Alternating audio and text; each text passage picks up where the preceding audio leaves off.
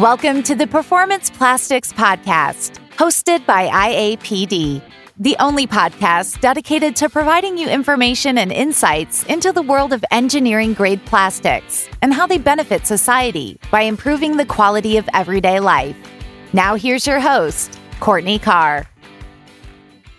Welcome to the IAPD Performance Plastics Podcast final episode in our three-part series on 3D printing. Our guest for this episode is Jake Fallon, a 3D printing materials engineer from Braskem. On previous episodes, Jason Vagnozzi shared with us how 3D printing's role is evolving in the plastics industry and driving innovation. On this episode, Jake is going to take us through a deeper dive in the technology used in 3D printing. Welcome, Jake. Thank you so much for joining us. Thanks, Courtney. Thanks for having me on today. Yeah, let's jump right in. Can you speak about how 3D printing is changing the way we think about part design? Yeah, absolutely. So I believe part design is probably one of the most impacted areas that 3D printing is changing, right? So 3D printing has enabled this completely new world of how we design parts. And it's changing very much from how we think about some of the traditional manufacturing techniques like injection molding.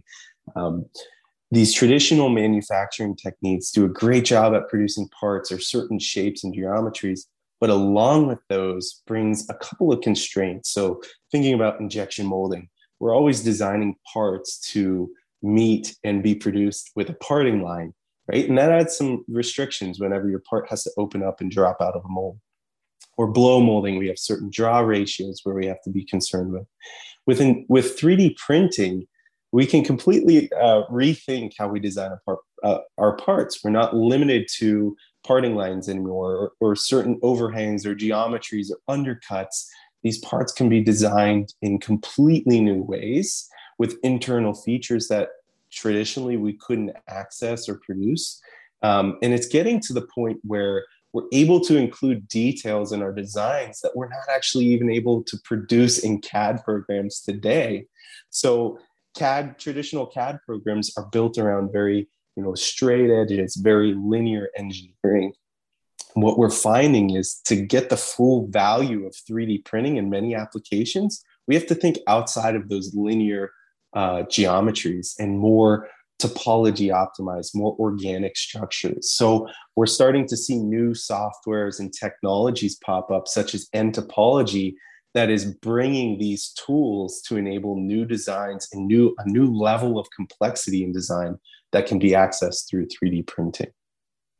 So a new level of complexity in design, those sound like great advantages. Jake, what are some of the biggest advantages to these new part design techniques? So in addition to having this unlocked access to really complex designs that we can generate with a 3D printer now, there's also some really big advantages that are very aligned with the initiatives that we have in a lot of industries, such as automotive, transportation in general. It's extremely focused today on lightweighting and energy efficiency, right? And with 3D printing, we not only can design parts more specifically for their end use applications and more freely because we're not limited by those design constraints of traditional manufacturing technologies, but we also gain advantages from interesting aspects like assembly consolidation, where before we were producing parts or assemblies of parts to fit a certain function because of those design limitations. With 3D printing, we can think about consolidating multi-component structures into single piece part files where we don't have to worry about seams or joints or any type of fasteners to, assemble those collections of parts. So it really enables us to think more efficiently about design, reduce labor and assembly downstream, which is overall going to improve efficiency and performance of end-use parts. So part consolidation is an extremely valuable aspect that 3D printing brings, and also the ability, like I mentioned earlier, to create those geometries in a very complex way, and in a way that can be complex without adding value. And I think that's really a key differentiation from the traditional techniques, where the more complex you make parts, typically the more expensive those parts become. With 3D printing, the 3D printer doesn't really care so much about what that part it's printing looks like.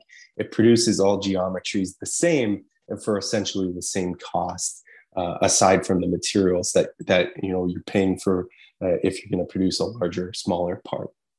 That's interesting. I would think along with the cost savings, it would also be a stronger material without seams or any kind of joints or fasteners. Does that seem to be the case?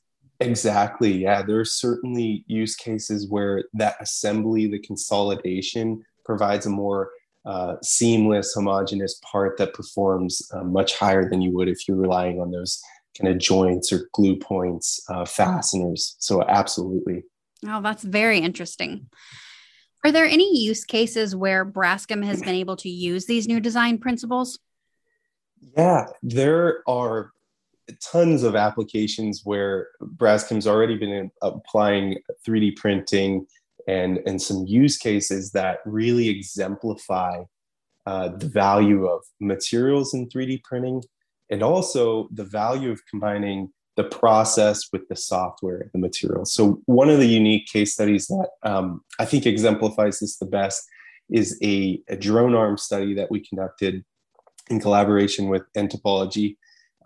We were able to apply a optimized carbon fiber filled polypropylene 3D printing material that Braskem's developed to a drone arm design that was specifically designed and optimized to resist the forces and all those mechanical exposures that you have in a drone application for 3D printing. So this was a design that you couldn't have manufactured with traditional techniques. It's very complex. It would have been very expensive. But with 3D printing, it's not an issue. And we're able to design that part specifically for that end use application. So the end result here, I think, captures some quantitative values very nicely. It shows the synergies. So first, compared to the traditional drone arm, which is used today, our 3D printing drone arm was able to cut weight by 40%. And just by changing those drone arms on the drone itself, we were able to increase flight time by 4%, which may not seem like a lot, but when you're only changing one component of this multi-component assembly, you can think if that use case was applied to other areas around the drone, you're going to have an amplified effect of that flight time increase, or you could see that as a increase in carrying capacity. So as we think about transporting packages, from warehouses to the door, flight carrying capacity of these drones is really important too. So where we can shed weight in some parts of the drone, we can increase in the ability to carry a package.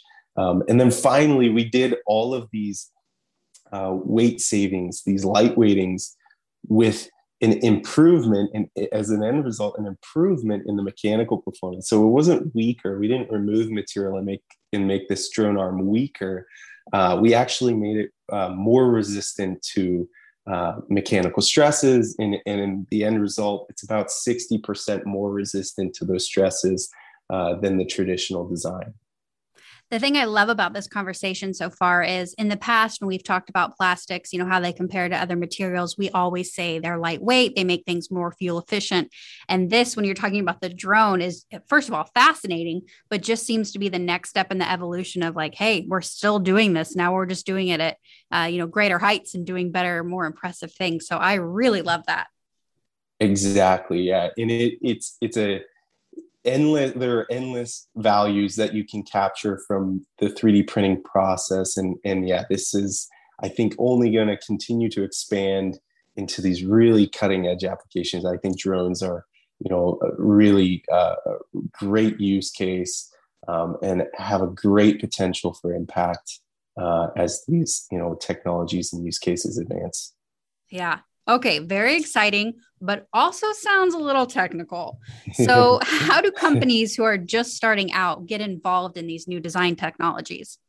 Yeah, so 3D printing has definitely been around for a while.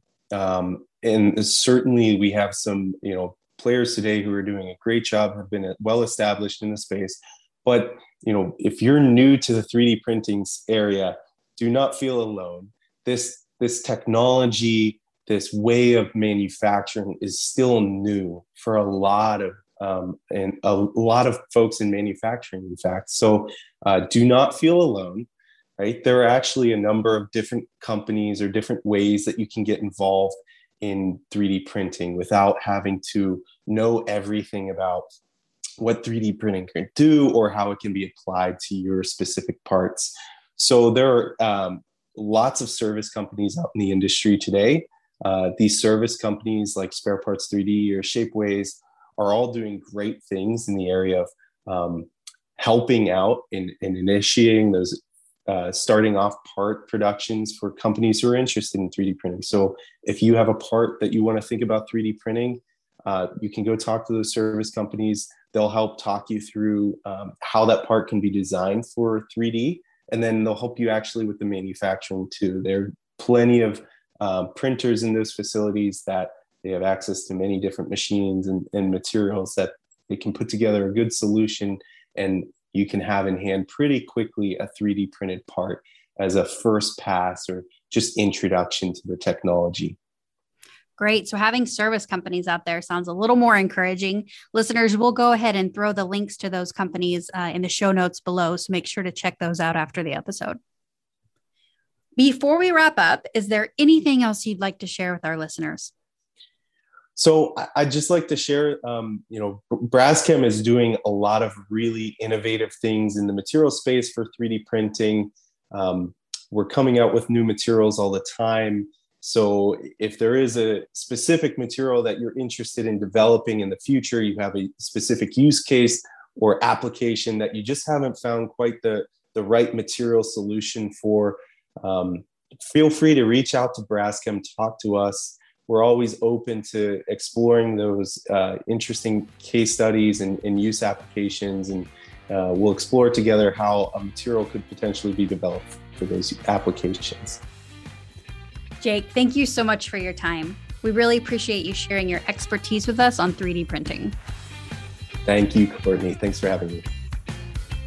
This podcast was brought to you by the International Association of Plastics Distribution. For more information on IAPD, please visit our website at www.iapd.org.